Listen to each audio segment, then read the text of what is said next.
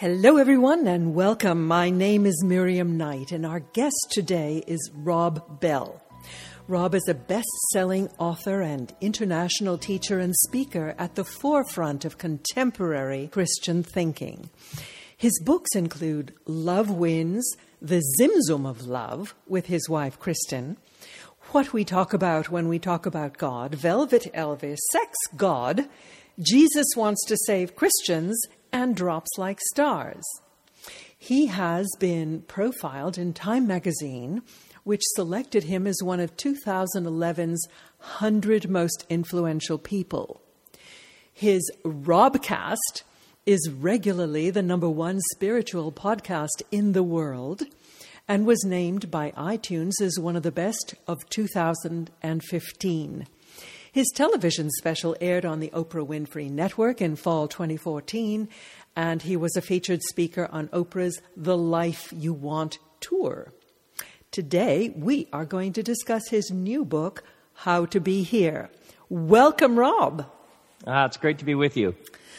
Now, I must be one of the few people in the Western world who hadn't heard of you until I got your book for review. There's probably a lot of you, let's be honest. But I really am so glad I did. Tell me, why did you write this book now? Because I kept noticing that when you're at a dinner party and someone's telling a story about how great they are and how successful they are and how accomplished they are, it's kind of boring. But when somebody tells a story about disaster and failure and walking uphill in the mud in a thunderstorm, and it's something about all the times you fell down and got back up, those are the stories that we actually find interesting. And I realized in my own life, it is the moments when everything fell apart that are actually the moments later that you realize shaped you and formed you. And then I hit my head 15 years ago, which I tell about in the book, and had this closed head injury. And because of the concussion I had, I got like a tour of my life. And it was this extraordinary experience when I saw the whole thing as this extraordinary, holy, sacred gift. And I wrote the book now because I realized for 15 years, in many ways, I've been trying to learn how to live with that sense of gratitude every day. And this book is sort of what I've learned. You know, there's just so much turmoil and confusion in the world today. Yes. I think that people really need the kind of help your book offers on great. living. Thank you. Also, how to ignite their passion for life, which you clearly have in abundance. Thank you for introducing me to the term ikigai. Yes. Please tell our listeners what that is. Right. You know, I came across this. I saw something on longevity, where people live the longest in the world. And one of the places where people live the longest is an island off the coast of Japan. And they said one of the reasons why is because they have this idea of ikigai, which is this Japanese word that essentially means that which gets you up in the morning. And sometimes it's translated reason for being. And that it's understood that your ikigai will shift and morph and change over the years. And that in many ways, what you're doing with your life is working out your reason for being. And I've heard people talk about calling and passion and vocation and, you know, what you're born to do. But I love the idea of ikigai as an ongoing, fluid, dynamic process that will involve some element of struggle. So, and it's also fun to say, because when you don't know how to pronounce it, you just fake it, like you did. Ikigai. Let's just assume that's what it is. And then I also had met a number of people who, you know, they went to university and got trained in something, but then that industry changed, or they lost their passion for it, or they got fired, and it brought about this massive existential crisis. But when you have this sense of ikigai, then you live with an awareness that it'll probably shift and change over the course of your life. And that's not only okay, it's totally normal. And it's to be welcomed, not fought. I must say that I really resonated with that, because so many people say, oh, you just have to go and find your passion, you know, and find your purpose in life. Well, we grow, we morph, we become. Yes, and you aren't who you were. That person has passed. Absolutely. And that there are seasons to life. It's interesting in the modern world, with so many people disconnected from nature, living in cement and tile floors and fluorescent lighting.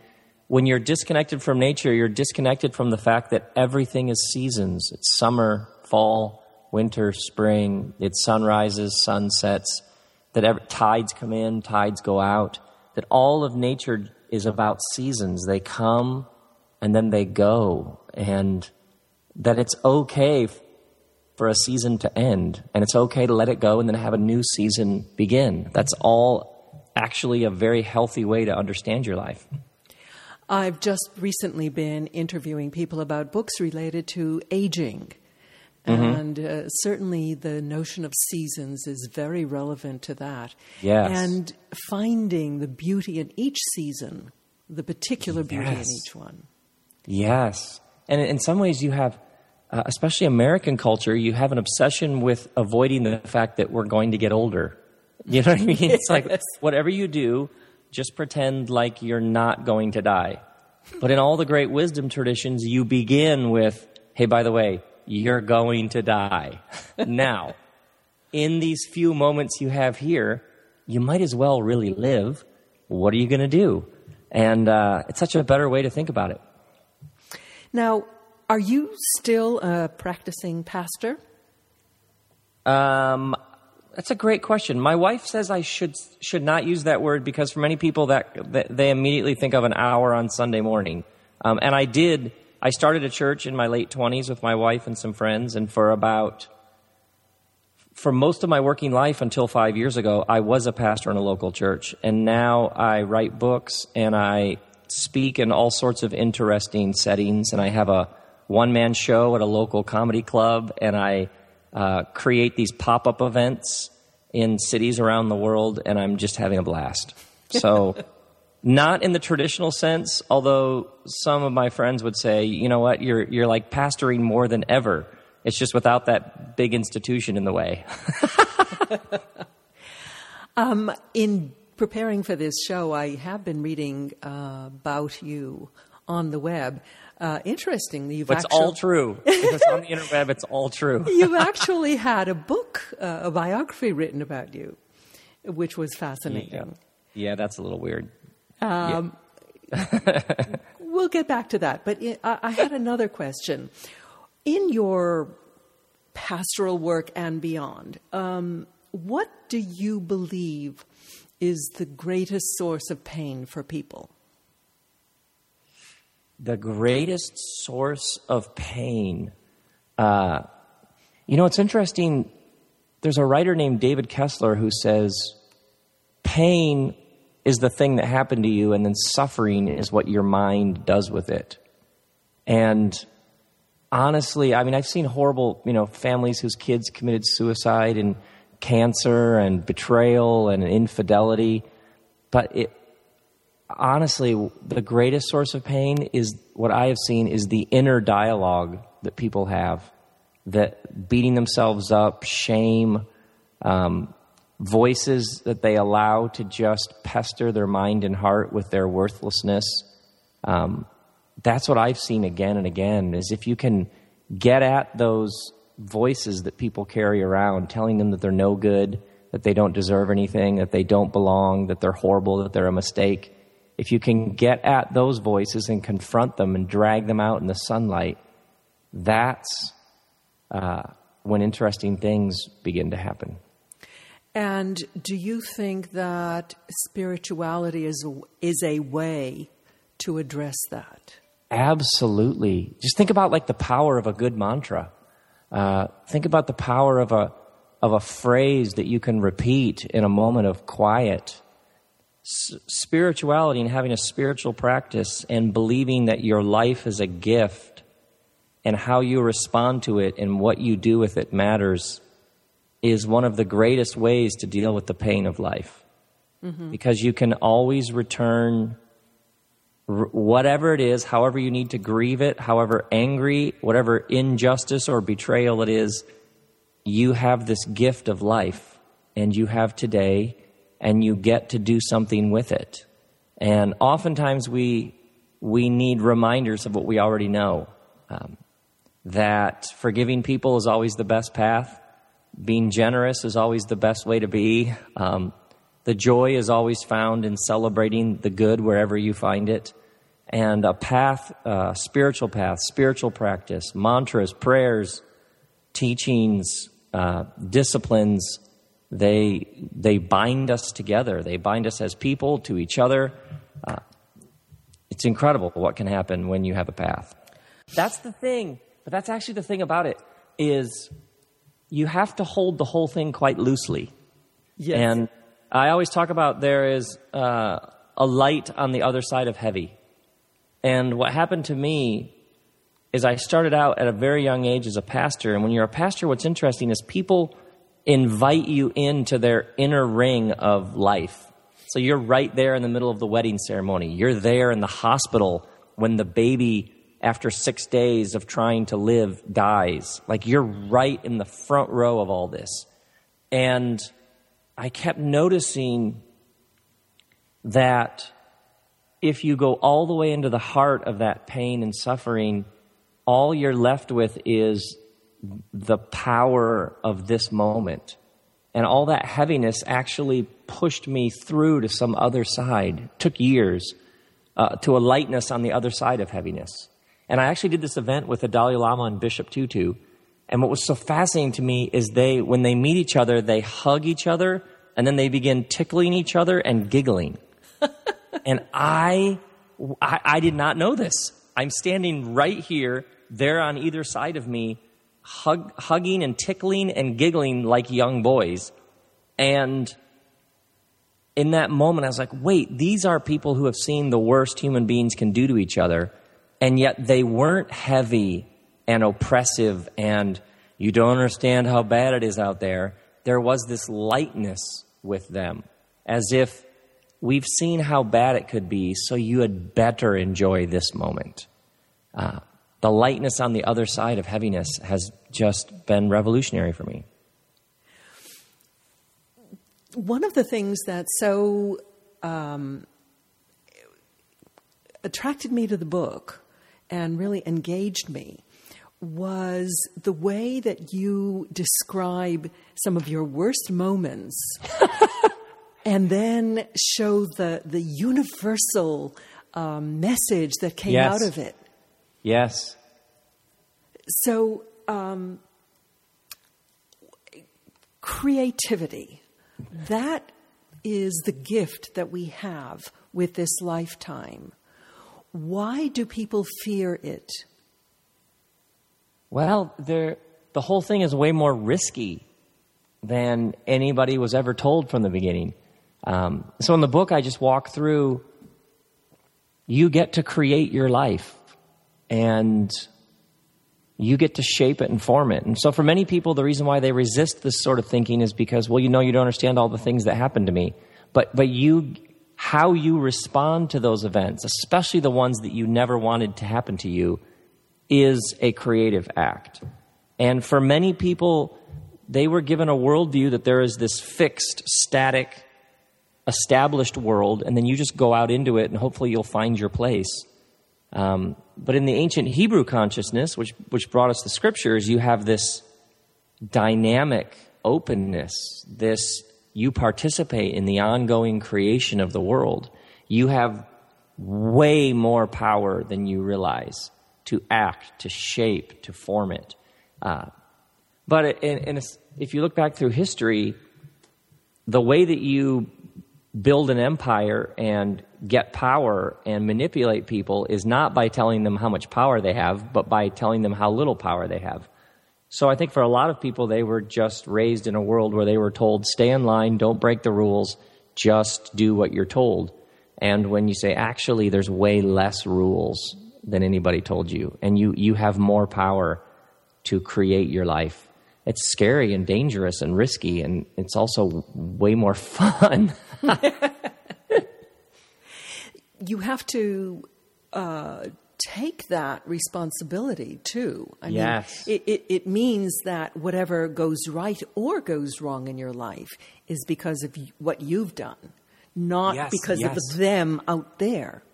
Yes, and it's interesting. I lately in my live events, I will say to the audience, okay, now we're going to do a pop quiz, and I will say to the audience, yes or no to the following questions, and I'll say, did your parents live life as if it's an adventure that you go on or a trial to be endured? And it's unbelievable how many people say it's a trial to be endured. And so for many people, just a couple of questions in, look at what you were raised in an environment that taught you that this is just something you try and get through, which is very different from your life. You are the recipient of a sacred, holy gift. And the question that has been the fundamental question for thousands of years is, what are you going to do with these sacred, holy energies you've been given on these few years on this floating green and blue ball hurtling through space at 67,000 miles an hour? And that just becomes a much more compelling question to ask and life to live. I can understand why you're considered a bit of a revolutionary. Because religion really has been pulling in the other direction, Absolutely. established religion. Absolutely. Absolutely. I couldn't agree more. And you think about it, I mean, the great mystics talked about radical amazement. The modern world was built on standing in mastery over things. You take them apart so that you can build airports and hospitals and televisions. You grasp them and you dominate them. But the moments in life that bring you the most joy are not moments when you stood there in a lab coat with a clipboard making observations. They're moments when you were caught up in something. When you weren't standing at a distance analyzing, you were caught up into participation in a moment. And that's just a different way of understanding your life. So, yeah, and many of the institutions that were supposed to cultivate this sense of wonder and awe for life on this planet, care of this planet, care for each other, many of those institutions have failed us. So that's why you and I should have this conversation, as all sorts of people are realizing the modern world gave us these incredible luxuries and technology, but it also left behind some things we need to reclaim. Indeed. And the thing that you are talking about reclaiming is the passion that you can have for what you do in the world. Absolutely. Absolutely. Now, you say that getting a paycheck for doing what you love may actually ruin it for you. Yeah. You also suggest that wealth can ruin people. So, okay, Absolutely. What is it here about money? Well, for many people, what it helps is to help them see that however they were raised in whatever world they come from, they are part of a system, and systems always have rules, assumptions. Many of them are unspoken about what matters and what doesn't. But think about how many kids who at some point in their life, they expressed a love or desire for something, and they were told, you can't make very good money doing that. That's not a legitimate job. You can't have a career in that. So something within their true self was speaking to them. This is who you are. This is your path. But they were part of a larger tribe, system, institution, religion, whatever, that said, nah, that's not really acceptable. And so they essentially denied their true self and headed in a different direction. And sometimes that different direction was very profitable. There's a social self, the part of us that learns how to play by the rules, how to gain respect, how to achieve. But it's one of the great truths of the wisdom tradition is money is a fantastic servant, but not the best master. And I've just met so many people who they got to the top of whatever area they decided to compete in, and they're bored out of their mind because life is, when it's lived from the heart, is just lived according to a different set of rules. And money just makes everything, it's so, it can be so deceiving because people are like, well, you know what, the money's good. Yeah, great, the money's good, and your heart is a wreck. Yeah. Come on. And There's this big joke that people come to my events and then quit their jobs. So now at any event, I just say, for those of you who at some point today are going to realize I'm not in the right place and you're going to quit your job, A, you're not the first, and B, you're welcome.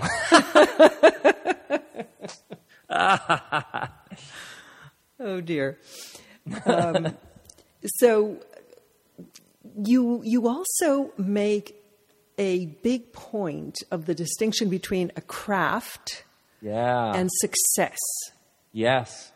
So the craft is more doing whatever you do with love. So and dignity and honor. And right. I just kept noticing, because for a number of years, I lived with this assumption, you know what, when we get to this point, when we accomplish that, when we achieve that level of success, then we're really going to live.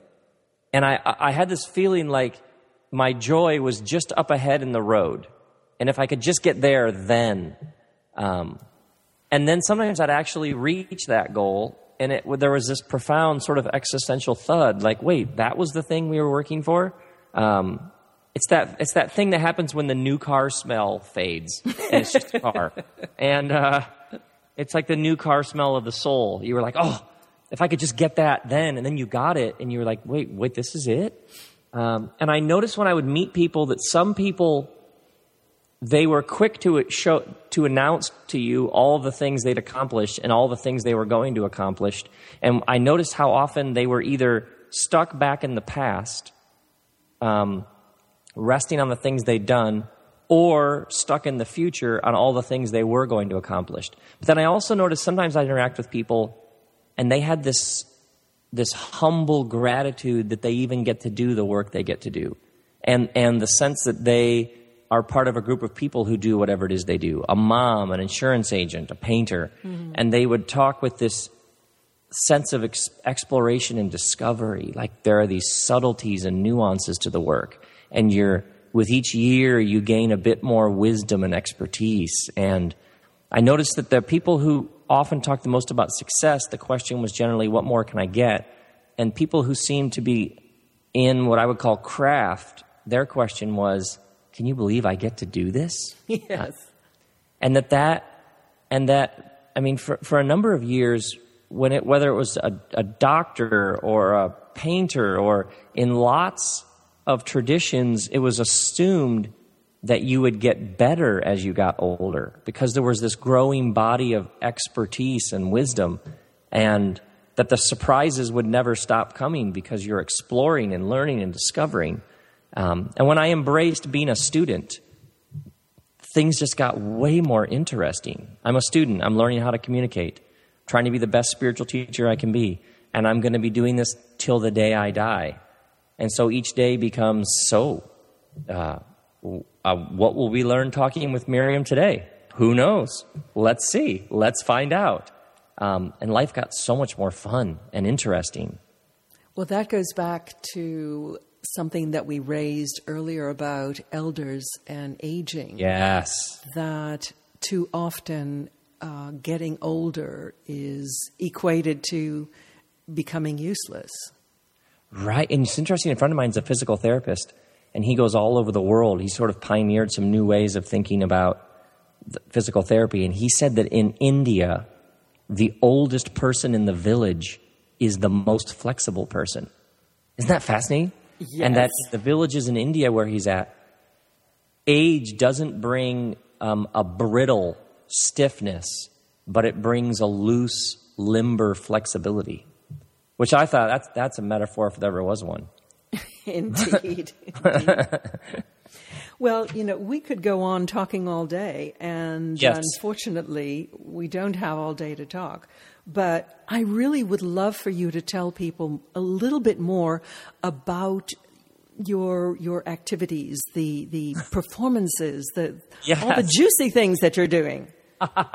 Well, actually, right now, we do like pop-up living rooms. So around the world, I'll rent like a dance hall or an art gallery or a club, and then we bring in chairs in the round, and we make like a giant living room with all the chairs in a circle, and then I'm in the very middle, and I'll like present an idea from the book, like, you know, craft and success, and then people will start asking questions, and then I'll go over here, and then we'll go over there, and so I do these events all over the place. You can get all that info at robbell.com, where the next ones are. And then I do events here in West Hollywood where I live. This fall, like, I'll do an event on communicating for people who communicate in some way, whether it's a podcast or they give talks or messages or teachings or they write a blog. And I'll just do 2 days on the creative process and how to take something in you, a story, an instinct, an idea, and how to give it language in a clear and coherent sort of way. So I do events for business people and spiritual leaders about heightened consciousness and how you think about your work in the world. So I do that kind of thing. And then I have a weekly podcast where I do my talks and teachings and I interview people. And then I have a kid's book coming out this summer. And I wrote a novel last fall about a motivational speaker who has a mental breakdown. Which I'm sure a lot of people think you have had. Well, that's actually the beauty of the novel, is people are trying to figure out which things are biographical and which aren't, which I think is just so entertaining. So yeah, and then I have like a one-man show I do at a club here, in a comedy music club in LA. So I make things, and I try to create spaces where people can explore what it means to be a spiritual being having a human experience, as the great D. Chardin said. And I always want to announce good news. I come out of a Christian tradition which believes in a buoyant, joyful, honest announcement of good news for the whole world. So I try to bring good news wherever I go. And I'm having more fun than ever. And then I have kids, which is really, my wife and I have 3 kids. That's really what I do. The other stuff I just do, I fit in when my kids are at school. Oh, my goodness. And your website is robbell.com? Yes. Yep. You know, you remind me of this great attempt in the scientific community to come up with something called the unified field theory. Yes, sure. And that's kind of what you're doing at the spiritual level. Thank you. Yes. Mm-hmm. That's the best thing anybody's ever said, by the way. Thank you. I will carry that around for days. Well, it has been an absolute delight speaking with you. And thank you. I want to commend your book to all of our listeners, How to Be Here by Rob Bell. It is a slim book that's fun and easy reading and oh so rewarding. So, Rob, thank you again. Oh, you're so kind. Thank you. We'll do it again sometime. You bet. Okay, bye-bye. Goodbye.